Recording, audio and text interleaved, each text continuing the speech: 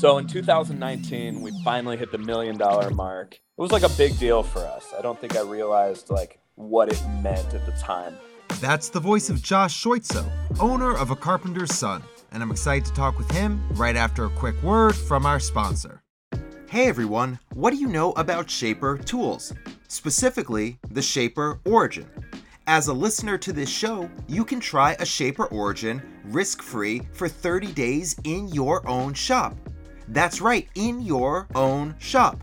Just by visiting shapertools.com/furniture brand to learn more. The handheld CNC router that has brought digital precision and efficiency of workflow to so many people is yours to try risk-free. Use it to tackle your joinery, your cabinetry, your hardware installations, and more, with speed, precision, and the reliability your business needs. If you want to learn more or to give it a risk-free 30-day try, just visit shapertools.com/furniture brand or check the link in the show notes. And now, on with the episode. Hello and welcome to Building a Furniture Brand with Ethan Abramson, the show that talks about the business behind the furniture business. On this episode, I sit down with Josh Schoitzo, owner of the Columbus, Ohio-based furniture company, A Carpenter's Son. Josh has grown his business from an Etsy shop selling cutting boards to a furniture company with over $1.5 million a year in sales, 11 employees, and a long list of impressive clients. And he has done this all by not losing his perspective on, yes, his business as a whole, but also on the parts that make up that whole, his employees, his customers, his impact on the community, and the impact of the business on himself. Follow along as we talk about understanding the value of your employees, pricing for larger jobs, learning how to be a better boss, and much more. Josh shared so much helpful advice in this episode, so let's jump right in and hear about his journey in his own words. I'm a fourth generation carpenter, I guess you could say. My dad, my grandfather, great-grandfather, they all worked with wood in some capacity. Whether it was remodeling or house framing or, building small furniture goods. My grandfather had a line of wooden step stools that he built to sell through Sears Roebuck, I believe. And he used that income from selling these wooden footstools to help fund some of his endeavors. And he was an engineer and inventor of a rotor-driven helicopter. And so craftsmanship has always been in my family, but more so, being an entrepreneur, being a small business owner has always been in my family tree in one way or another. So I grew up, my dad was a carpenter. He was a master trim carpenter. We had an old 1800s farmhouse, and so we were constantly working on the house, fixing it up, and so I got to do and see a lot of things happen right in front of my eyes. Just working with my dad. As I got older, I worked at a plant farm when I was, in middle school and high school, and drove tractors and worked in construction type capacity. And as I was older, I worked with my dad doing remodeling and building decks and putting roofs on and all that kind of stuff. You can make a lot of money working with your hands. I think that's something people are realizing is there's a lot of money to be made out in the trades. So anyway, in college, I painted houses and I did roofing with my roommates and all of that type of stuff just to make extra money. But I ended up going into the construction trades as a cost engineer. And so I worked as an estimator, worked in business development, worked in project planning. And my wife and I got married really young. We were 20 years old when we got married. And it's our 15th anniversary coming up this spring. I was working construction jobs and had, some houses that we had lived in when we first got married, and so we were always fixing up stuff and building our own things and just trying to make the best of what we could, what we had available. I distinctly remember building a fence in my backyard and working on pallet wood furniture, cutting boards and stuff like that. So I had a really meaningful and great full-time career for a construction company. Then we just started getting into some really chaotic situations in our family. We currently have four boys, ages 5 to 12, and our second son, right after he was born, a few months down the road, he got really sick, and he almost died like 6 or 7 times. And miraculously, through the grace of God, he made a full recovery. But I mean, we were in the hospital for months. I mean, well over $1 million in medical bills. Just some wild situations. And so through that, I remember sleepless nights, like even when he was in the hospital, and I would go home. It wasn't far, so I would go home to sleep and wouldn't be able to sleep, and I'd go out in the garage and mess around with something and take apart a pallet and try, build something with it. And it was just as like a form of self-care and taking care of myself, and trying to take my mind off what was going on. And I'm thankful my son has survived, and we were able to kind of come through that season, really surrounded by community, and with a kind of a newfound appreciation for life and our family. And my wife and I wanted to have more kids, but then we were having trouble getting pregnant again, and kind of the devastating effect that adrenaline and trauma can have, like walking through those situations and running on adrenaline for months and months and months, can really mess with your body, mess with your mind. And so we were just found out, after a year or two of trying, we're just not able to get pregnant. So tying this all back together, we then decided to look into adoption, and had some friends in our church that were adopting, and there's a huge need for foster care families and adoptive families, and so we decided to look into that. And there was a great organization here in Columbus called Choice Network, and they paired us up with our son's birth mom, and part of the domestic adoption process. He was born right here in Columbus. And so we had to come up with some pretty substantial money for legal fees, adoption agency fees, medical fees, like all that type of stuff. Somewhere the average is, between $15,000 and $30,000. As we were, kind of young, mid-20s, young parents, we didn't have $30,000 to spend, and we were going to take out a loan and do that. And so we kind of had this idea to start selling some cutting boards to offset the cost of the adoption. And I'd heard about Etsy, and I was like, yeah, maybe we could sell some little. I had a little garage with a couple tools from Harbor Freight, and so we started an Etsy account and called it A Carpenter's Son, and we named the Etsy page that, and we stood up a Instagram account and started taking pictures and talking about the stuff we were building.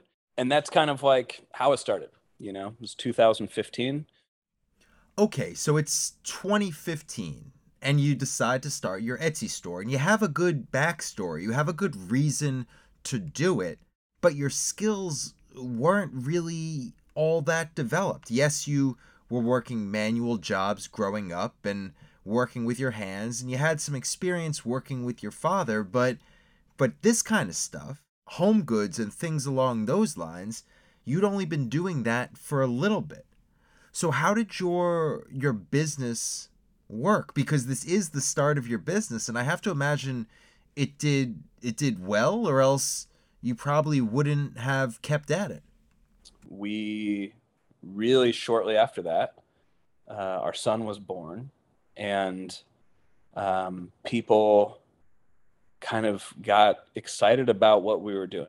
It's a cause that anybody can get behind, right? You see someone working towards a goal, whatever it is. And so through Instagram, people were ordering our cutting boards.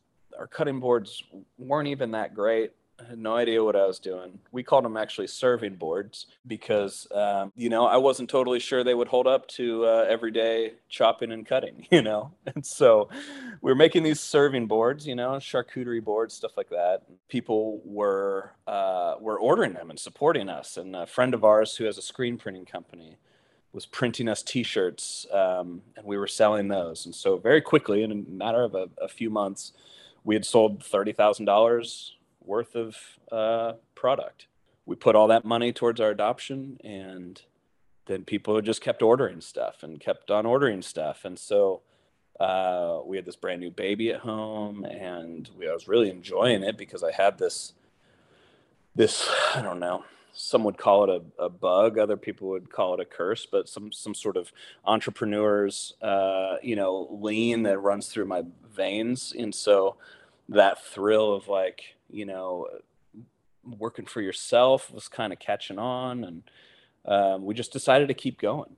You had some success and you reached your goal, but there's a big difference between raising money for a cause that people can get behind and having a business that people seek you out to build things for them.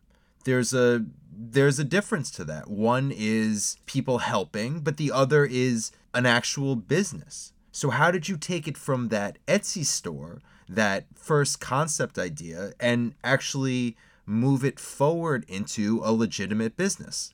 Kind of figured it out along the way. 2016, a good friend of mine, Jake, was working with me, helping me do all this. And every single evening, every single weekend, we would go to my garage, or we would go to my boss's shop, and we just build stuff. And people would say, can you make us a coffee table? And could you make us a nightstand? Or whatever it was, these little things that were very crude, and just be like, yes, we absolutely can. Thank God for YouTube and people around us. We had thankfully, some talented people that really knew what they were doing, that we could ask for help. There was a guy, Jonathan Jackson, who's one of the most talented carpenters, cabinet builders, taught me how to run a joiner and how to run a planer and some stuff like that really kind of got my blood circulating in regards to woodworking. So we were trying to get better at that, and there were then some bigger opportunities that came, working with organizations that kind of started following us on Instagram, and our story continued to spread, and we were selling pretty much everything through Instagram and through friends and family and through referrals. People were really tuned into our story. So then at the end of 2016, Jake, who's a brilliant business development guy in construction, he got offered this great job down in Cincinnati, and he took off. And we had this little business that was, we were working part-time towards, and we thought it could maybe grow, but we weren't sure. And so Jake left, and I talked to my wife, and I was like, hey, this could really be something, And, we had adopted our third son, and then almost the next spring or the next summer, she got pregnant with our fourth son. After all these years, we ended up getting pregnant again, which was a miracle, and we were so thankful for. So we have 4 boys now, and through that time, I said, hey, Carpenter Son is I'm really enjoying it, and but I'm also working a ton of hours at a full-time job in construction. A young baby at home. My wife is pregnant. I'm trying to woodwork in the evenings, trying to do deliveries on the weekends. It was all consuming. And so my wife said, I'll give you a year to figure this out. And, at the end of that time, either shut it down and we just go back to being a family, or you quit your job and do Carpenter Son full time. After a few months, I quit my full-time job. And so through that whole evolution, this was early 2017, kind of left the safety net of full-time employment and health insurance, and made Carpenter Son a real kind of full-time focus for me. You have the craft in your blood, the woodworking craft, and you also have the entrepreneurial aspect of running a business in your blood through all the generations in your family. And I can imagine that in your mind, you were being pushed in that direction a little bit, but at the same time, you've seen how hard it is to be an entrepreneur. You were just talking about your start and how you got the business going. And I know that there's a lot more to talk about it from where you left off to where you are now. But I want to ask you, what were your thoughts going in? You were doing it part-time, and part-time is a lot different than full-time because you don't have all the responsibilities when you're going part-time to be able to provide for yourself. When you did decide to go full-time, did you have any of that in your mind of your family and the generations before you, of how hard it was and how hard it is to be an entrepreneur and to work for yourself? Yeah, I mean, absolutely. There's no like getting around the fact that all of those things that come with working for yourself are terrifying. And then you throw like 3 or 4 kids and a mortgage into it, and it's just like that experience amps itself up so much more. And so I don't know if I like went into it with a lot of like great strategy and understanding of what I was doing as far as like the business back end of it. But I knew that like if I didn't do it, I would spend the rest of my life like very happy and content, but I would always like have that like bug in my ear of like what could have been or what would have happened, you know. And I was having so much fun in the like the community aspect of what we do. Every single person that we've interacted with, from like a client basis to vendors to designers, towards like just the normal folks on Instagram that support us either by buying something of ours or just cheering us on and sharing our story. That whole aspect of it has been so rewarding and meaningful to me, that that really drove me in a motivational way, to where I was like, yeah, I'm just gonna freaking make this work out, you know. And if it doesn't, at least I know that I've tried. All that to say, from 2016 to 2018, we were just trying to grow. I had this number in my head of like, hey, I've got to build whatever, seven, I have to sell and build 7 tables a month, and that will pay for our mortgage and our, groceries and stuff like that.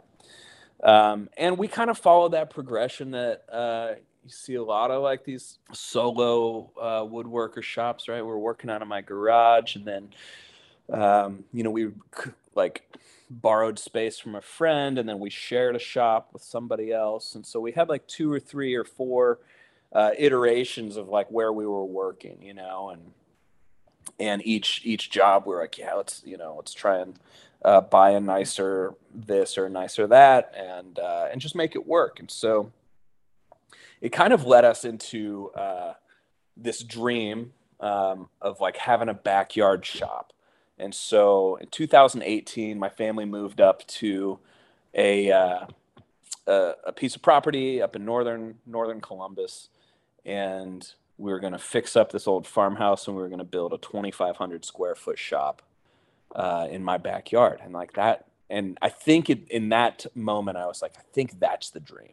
I'm just going to walk out my backyard and go to work, and I'm going to build cool stuff, and I'm going to pay for our mortgage, and I'm gonna have a friend or two work for me. And that's exactly what we did. That's what happened. So we built this cool shop in our backyard, and so we had we kind of, those were like what we call like the glory years, where we were just like having fun, and we lived right on a state park, and we went kayaking all the time. And we had friends that were working for us. We did a lot of residential, but we also did a lot of commercial. And so we were, building simple community tables and conference tables and whatever it was. We were just, whatever people asked for is what we built. And so through that time, we kind of like increased our experience. We increased our portfolio.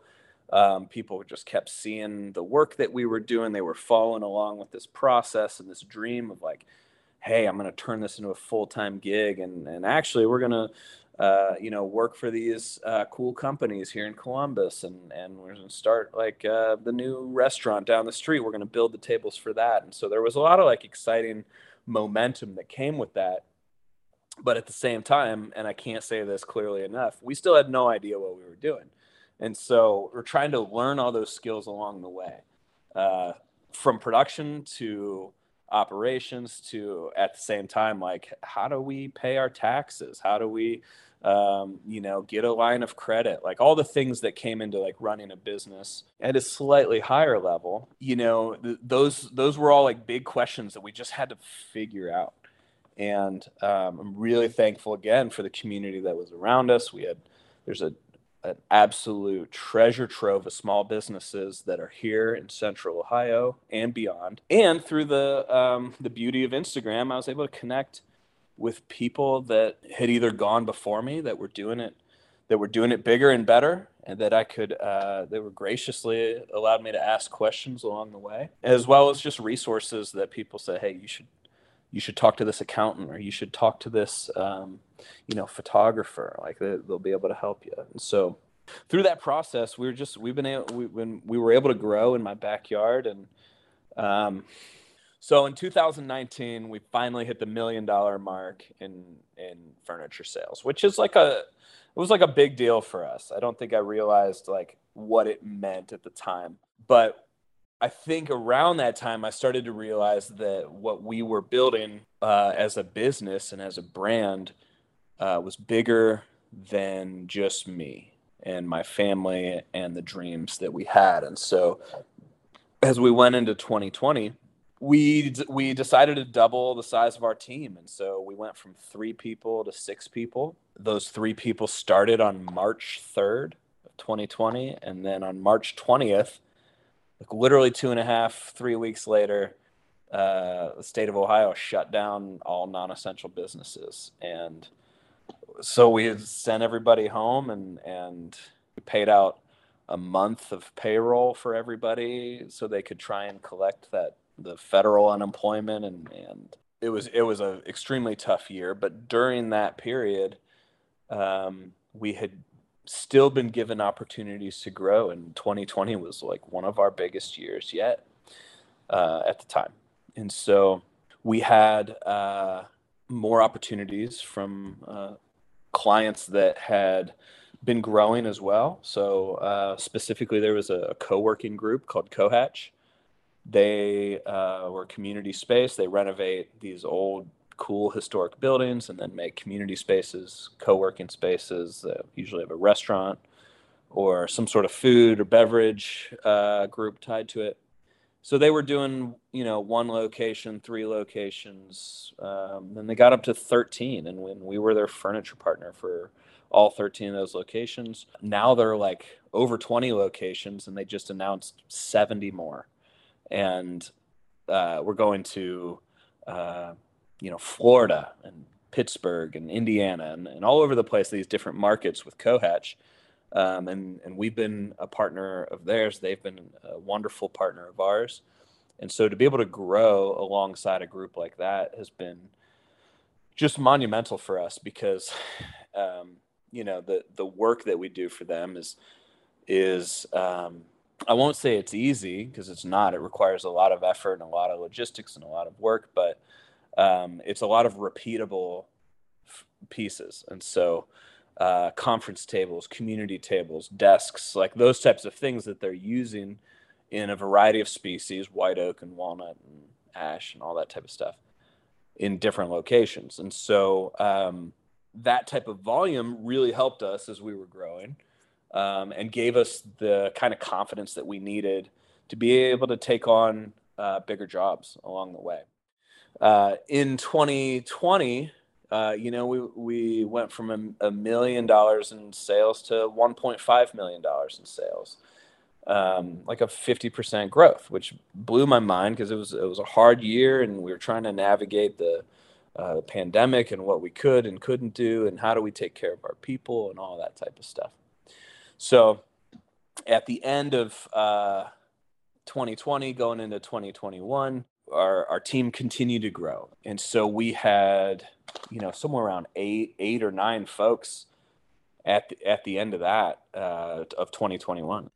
At this point in your company, you're working hard, you're making things happen, and you're catching some lucky breaks. You're getting the right connections at the right time, and you're scaling. And you're going from a small 1 to 2 person business to a multi-employee company to 8 or 9 and still growing. And that's kind of at a tipping point, because you're no longer just a small business owner who's making furniture. You're a manager. You are running a business, and the business part is taking over what you're doing. How are you keeping this company together? Not together in the sense of making sure it doesn't fall apart financially, but together as in you're growing fast and you want to make sure it's still the type of company that you want to be a part of, that you want to put your name on. Going into 2021, our team was growing, and we had the idea that we could build a really high quality product, but at the same time, community was still like our focus. And then I kind of say that like community is where we started, and then like the craftsmanship came after that. Because what we've been able to do in growing is we've been able to bring people on the team and afford them an opportunity to build really cool furniture at a high quality. And those people are way better than me at building furniture, And so our quality continued to improve. And then the structure and the systems of our business continued to improve. We were really fortunate just to be able to bring a really great mix of people onto the team that believed in what we were doing and was able to kind of come behind me in this goal of building custom furniture that's centered around community. And so one guy in particular I'll mention is our operations director, Craig. He joined us a couple years ago and runs our daily operations. So everything from production to scheduling to managing the guys and stuff like that.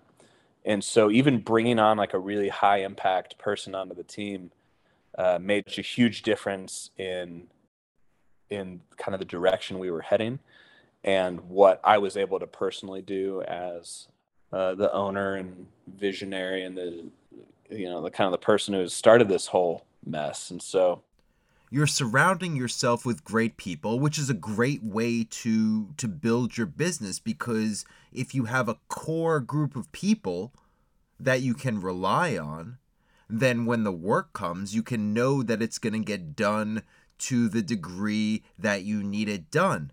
But the work still has to come. You still have to get those big projects. And as your team gets bigger, you have to bring in bigger and bigger projects. So at this point, what kind of projects are you taking on to be able to sustain that many people working for you? I'll just tell a brief story. We had done a couple tables for this one design firm that we love dearly called Tenfold. They had recommended us to another design firm who was building a brand new soccer stadium here in Columbus. We have a soccer team, Columbus Crew. And so this design team was out of Atlanta, Georgia. The owner's rep interior designers are in Nashville, Tennessee. The purchasers in Seattle, Washington. And they call and they say, "Hey, we heard you are the guys to use to build the furniture for this soccer stadium," which was kind of a great and a terrifying phone call to get, because we know that there are other companies and competitors and bigger groups that are way more qualified for this type of project. But thankfully, I just kept my mouth shut and I just said, "Yeah, we'd love to help," you know. And so we end up landing this project for the Columbus Crew. I think it was like I don't know, a $350,000 contract to build a few hundred different pieces of furniture, like tables and bar tops and coffee tables and restaurant spaces and reception or like hostess stands and stuff like that.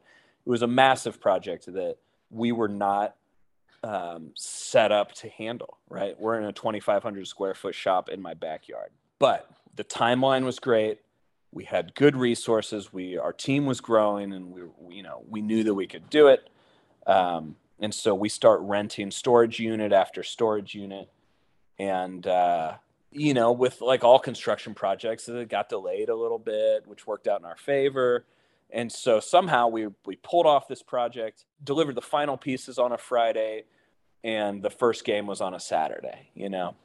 Going through a big, scary project like that, it really opened our eyes to kind of like the value that we can bring to a client, and then also like what our team was capable of, as well as like what are all the weak links and what we're trying to do. So I have a feeling that I know where this is going, and you're outgrowing your space. You need to continue to grow and to expand, because your team is getting bigger, your projects are getting bigger, but I think you're probably still at this point in your backyard shop. Is that right?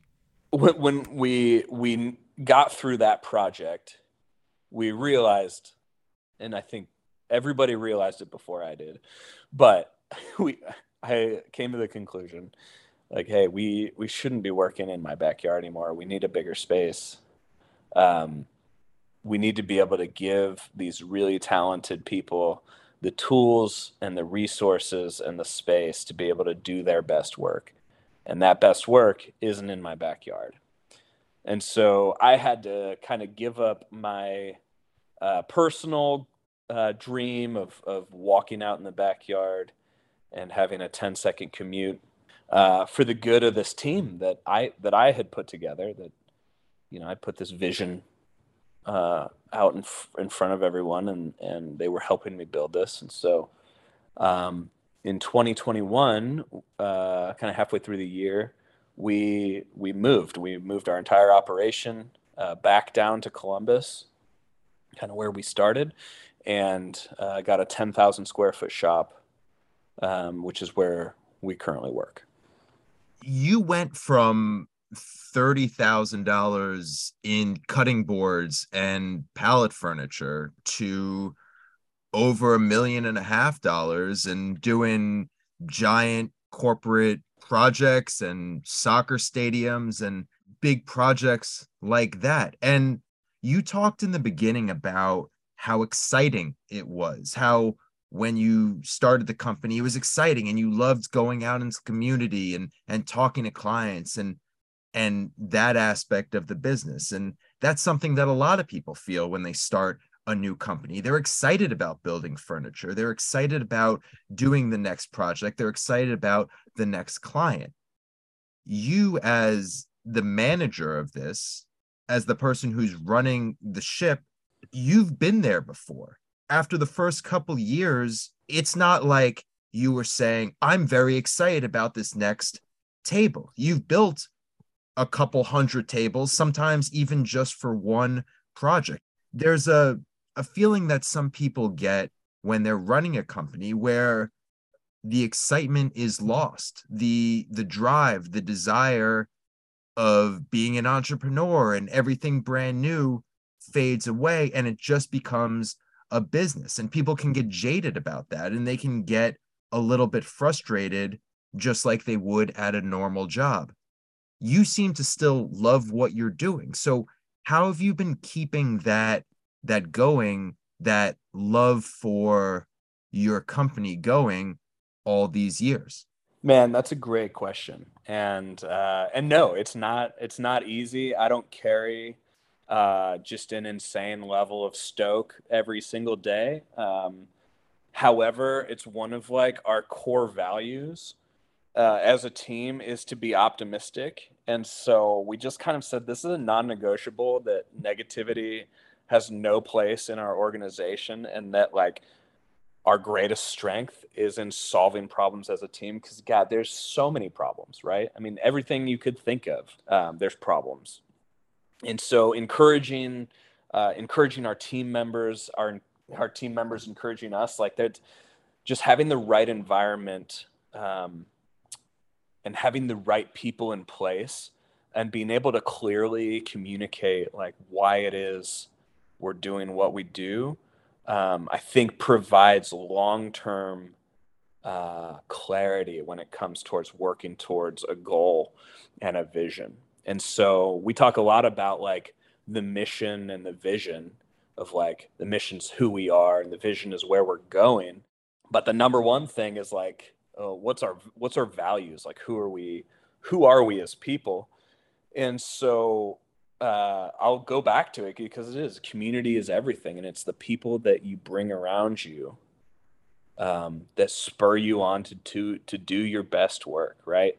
I've been really fortunate in the community that I have with our team members, with the people that call Carpenter Sun home, and then also with our surrounding community, with other furniture shops and small businesses. I feel really fortunate that that I have I feel like I've got great people on our team. The way you talk about running your business, it brings up another point that I wanted to address, and it's something that I think about and I talk to a lot of people about, and it's also something that you brought up about how you have skilled people on the team that are better furniture makers than you are. People from the outside think that if you have a successful furniture company, then you have to be the best furniture maker out there. You have to be able to make furniture better than everybody else, and that's where you succeed. But the reality of the situation is that there are a lot of great furniture makers out there that are better than the people who are running the furniture company. And this is something that I've said a lot, but I will keep saying it, that being a furniture maker is one thing, but being a furniture business, you have to have both sides, the furniture side, the building and the making of the furniture, but also the business side and the running of the business. And when you talk about running your business, you talk about it as a whole. You talk about not only the skills involved in physically building something, the product, but also the skills involved in the business side. And managing people and running a business isn't something that you knew how to do. You learned how to do it over the years. Where did that come from? How did you learn how to do that as your shop grew from being in your backyard and having a couple friends helping you out to now running a very successful business with important clients and producing a lot of work with a lot of employees? Where did that come from, and how did you grow into that business minded person? I think that there's a large part of me that just wanted to like I'd worked in enough jobs that had poor management, and so I was able to experience the frustrations of like working for a boss who was not clear on our vision. I had enough experiences working for a boss who was verbally abusive to his team. Like So I had those experiences in mind, and I still think about them every day as I'm trying to make decisions and working with our operations director Craig to come up with and in like ways and policies and ways that we can make this a really positive place for people to work. And we want people to stay for years, you know? And I think it's like, it comes down, I think at a core level, to just caring about the people in front of you. And whether that's like your client or your team members or your family, like being able to genuinely care about what's in front of you makes a big difference, because at the end of the day, it's like these are the people that we've chosen to, you know, do life together and to build these things together. I don't think it's the business side of thing is important, and the only way I've learned it is through trial and error and making mistakes. But I think that the biggest thing that I can say is that we care deeply about people, about our team members, about our clients, and we really want our people to feel fulfilled and supported in their careers. And it's really meaningful to me. This show is about furniture, but at its heart, it is a business show. And I always want to talk to people about how they're running their business. And a big part of running their business is how they price their furniture, because that is the go-between between building furniture and making money building furniture. Let's talk about how you price out furniture and the steps you take. Yeah, sure. So we are largely commercial. We're probably about 80% commercial and 20% residential. As you hit the nail on the head, in pricing residential, you know, we get a lot of inquiries for dining tables, coffee tables, you know, vanities, stuff like that. And so I have a really good sense of where where our pricing is on an individual piece. And so someone says, "Hey, I'm interested in this type of dining table." I'm able to take 30 seconds and look at that and respond to their submission form and say, "Hey, what you're describing could be between $4,000 and $6,000. If that budget sounds good, we'd love to talk about design." You know, and that helps weed out people that either don't have a budget for what we can provide, or if they're just price shopping. You know, and that kind of experience and that response only takes me a few seconds. How do you get to that number? Because I know people are listening and they're thinking, it's great that he has all this experience and he can jump to that number in 30 seconds, but how are you actually doing that math in your head? What's the calculations that you're making to get to that number? It was always kind of a guessing game based on the market. And so I would look at what people were willing to pay, right? Because the value of anything is what someone is willing to spend on it. And so I would do a lot of research and talk to competitors and, you know, look at Etsy listings and see, okay, you know, a Live Edge coffee table is going for X. And then you think about it on a personal side of like, okay, what does it take for me to build this coffee table? It's like, all right, I've got to, you know, $500 in material, and then have to pay a fabricator to make a steel base. And then it's going to take me, I don't know, I hope it'll take me 20 hours to build this piece, you know. And so you kind of look at it in that way. And that is exactly what we do now, especially on more intricate builds, is we have a spreadsheet that we can plug in all of our material costs, and we can plug in estimated hours, you know, and it calculates out our true cost. And then we have, you know, a plug for overhead, you know, whatever that is. And then that spits out a number, and then you can pick, you know, anywhere from 20 to 40% margin that you want to make on it.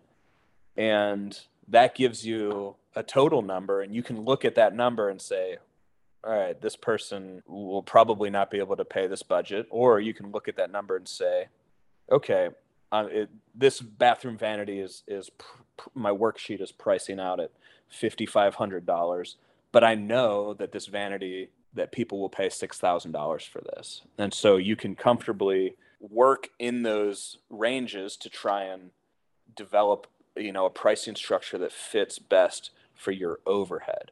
And that is the key, is finding like, what is number one, what isn't someone willing to pay? And then number two, can I afford to build it for that? And then number three, can you get the reputation and the experience to be able to price things accordingly to where that break even number becomes less important, and you've got the value, like you can provide the value to your client and confidently say, like, this $5,500 vanity is worth $6,000 to this builder.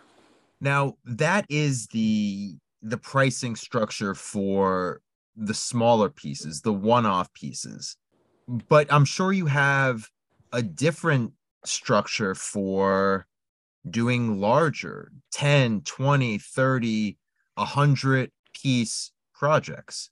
How do you go about pricing something like that out? I have to imagine you don't look at a sheet and 30 seconds later you send an email back to the client saying this will be X amount of dollars. There has to be a little bit more going into that, because not only is it more money, but it's more time and more materials and more overall labor of your company. So for the bigger commercial projects, how are you going about pricing those? That's a great question.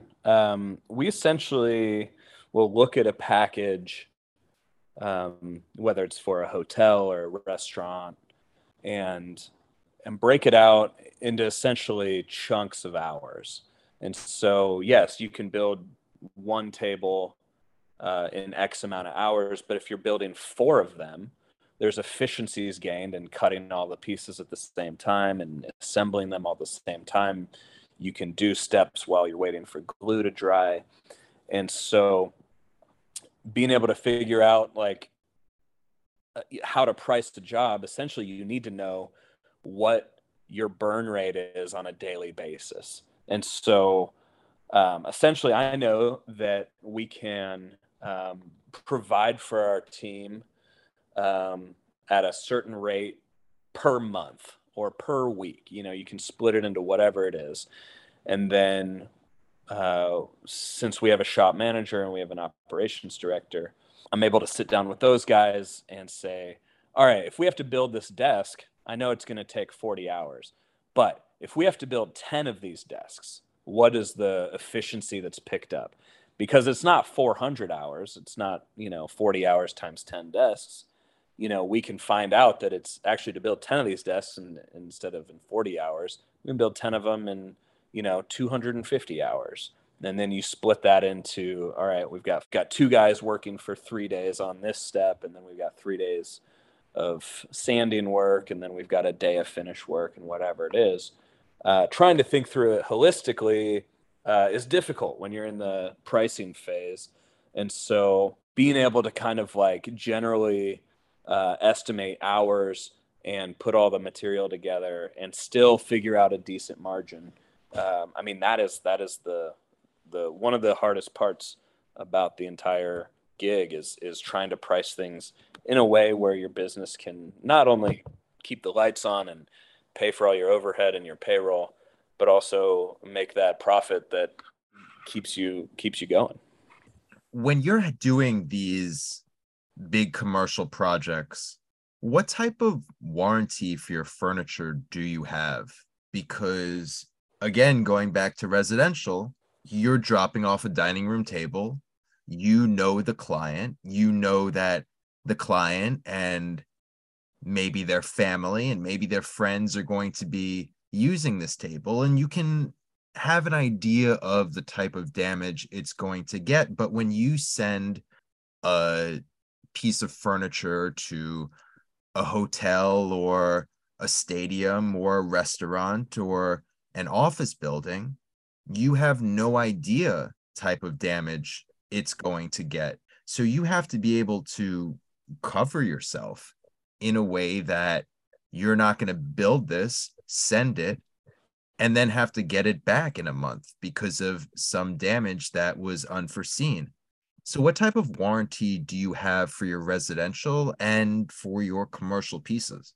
I mean, we build things to last. That's what we say. And so we warrant essentially our products to be free from any defects or damage in regards to material and workmanship. And so that essentially guarantees our clients that, like, hey, if there's an issue that arises with a piece that is due to the way that we built it or the finish that we put on or something that happens, we will handle the replacement of that. If your table gets damaged because somebody carved their initials into it, or someone put a lighter underneath it, or they whatever it is, those things are outside of our control. And so those are called kind of like misuse or intentional damage. There's all this different wording that's in our actual warranty, um, and as well as normal wear and tear. Um, like the soccer stadium, there's thousands of people that go through there, and so uh, we can work with the stadium staff during off season, where they had contacted us and said, "Hey, over the last 2 years, we've had a couple tables that are pretty severely scratched that someone clearly ran a pocket knife over or whatever it was." And we can schedule with them to, have their facility people bring it back to our shop, and we'll refinish it at a cost to them, because it's like that's not damage that we created. And so we guarantee our work to be free from defects in regards to the work itself. And if there's some sort of issue with it, or we find, hey, there's a bubble in our finish, or hey, we got a crack in this slab that we didn't see coming, because live edge slabs can be unpredictable. We usually go above and beyond to make it right with our clients. Now, if their kids spilled nail polish remover all over the table and it peeled off the finish, we will do everything we can to strip down that table and refinish it for you. But more times than not, people will pay us for that. These big projects that you're getting, I'm sure people listening are thinking, that's great. I'd love to also get an order for 20 pieces of repeatable furniture and to keep getting that year after year. How are you going about getting this? And I know that each individual company, each individual person has their own individual ways of doing it. And so it's not a one size fits all answer. This is how I get my corporate clients, because your business is different than somebody else's, different than somebody else's. But how do you approach the idea of getting commercial projects over the years? And what has been a way that you've done it that you've seen success in? So the success that we've had with larger projects has been through relationships with architects and interior designers, as well as purchasers for bigger hospitality groups. And those relationships come from referrals. A lot of the designers and architects and people follow us on Instagram and connect with us, and so they're familiar with our work, and that way, when they have an opportunity come up for an office project or a new restaurant, we'll hopefully be, one of the people they contact for a price or to be a resource for them. In every city in America, there's commercial furniture dealers, people that sell commercial furniture to offices and medical buildings and stuff like that. So being a resource for those bigger dealers that they're selling 100 cubicles and 500 desk chairs, but they're going to be working for a bigger group, and that CEO is going to want an interesting conference table. And so that's where we come in and we provide something that's unique and one of a kind. And so a lot of it is relationship building. It's being a resource for people. So you get that repeatable business and you get those clients that, hey, we've built this beautiful table for you in the past. And so they're going to think of you again in the future, as a designer or a dealer or a purchaser. They're just looking to provide their clients the best value.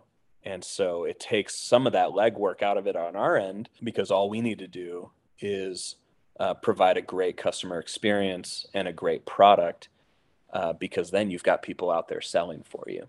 Other companies use sales reps, hospitality reps, people that are out there getting the jobs and finding the connections and stuff like that. And so very similar to that. It's a relational based model where we get to work for a lot of the same people over and over again. When you started in this industry, even though you had a long lineage of people in your family who had craftsmanship in what they did, you didn't start your life in the furniture business, having your own business. But over the years, you have definitely become a student of running a furniture business.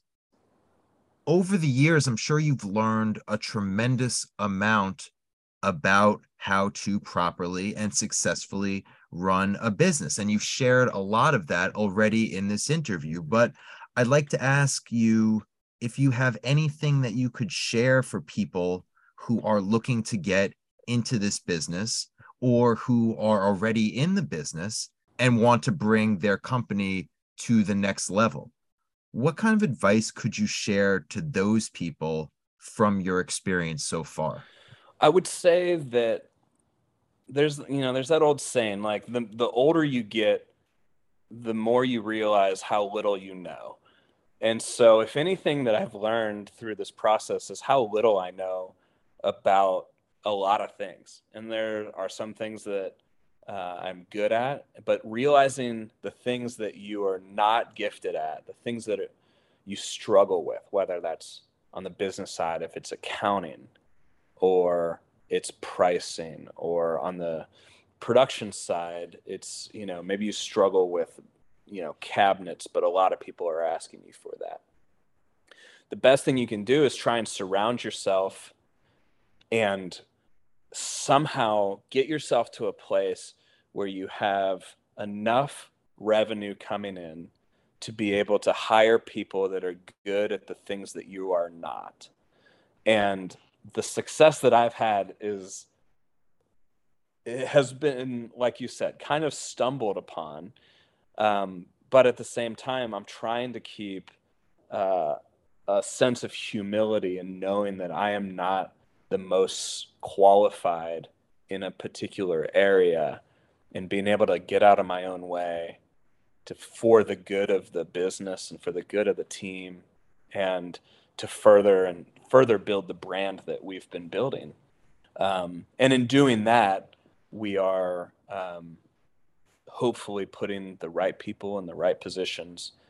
And as the owner and the visionary behind all this, I'm able to experience more and more of the freedom and the passion of what I get to do on a daily basis, rather than fighting my way through things that are difficult for me.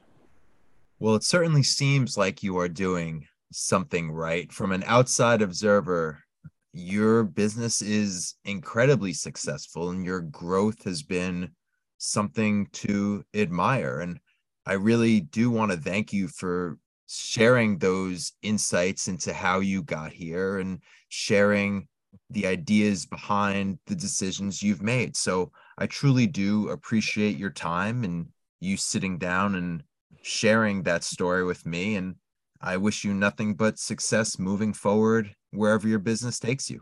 Yeah, thank you so much for having me on, and I'm always happy to share where we've been and where we're going. So I appreciate the time.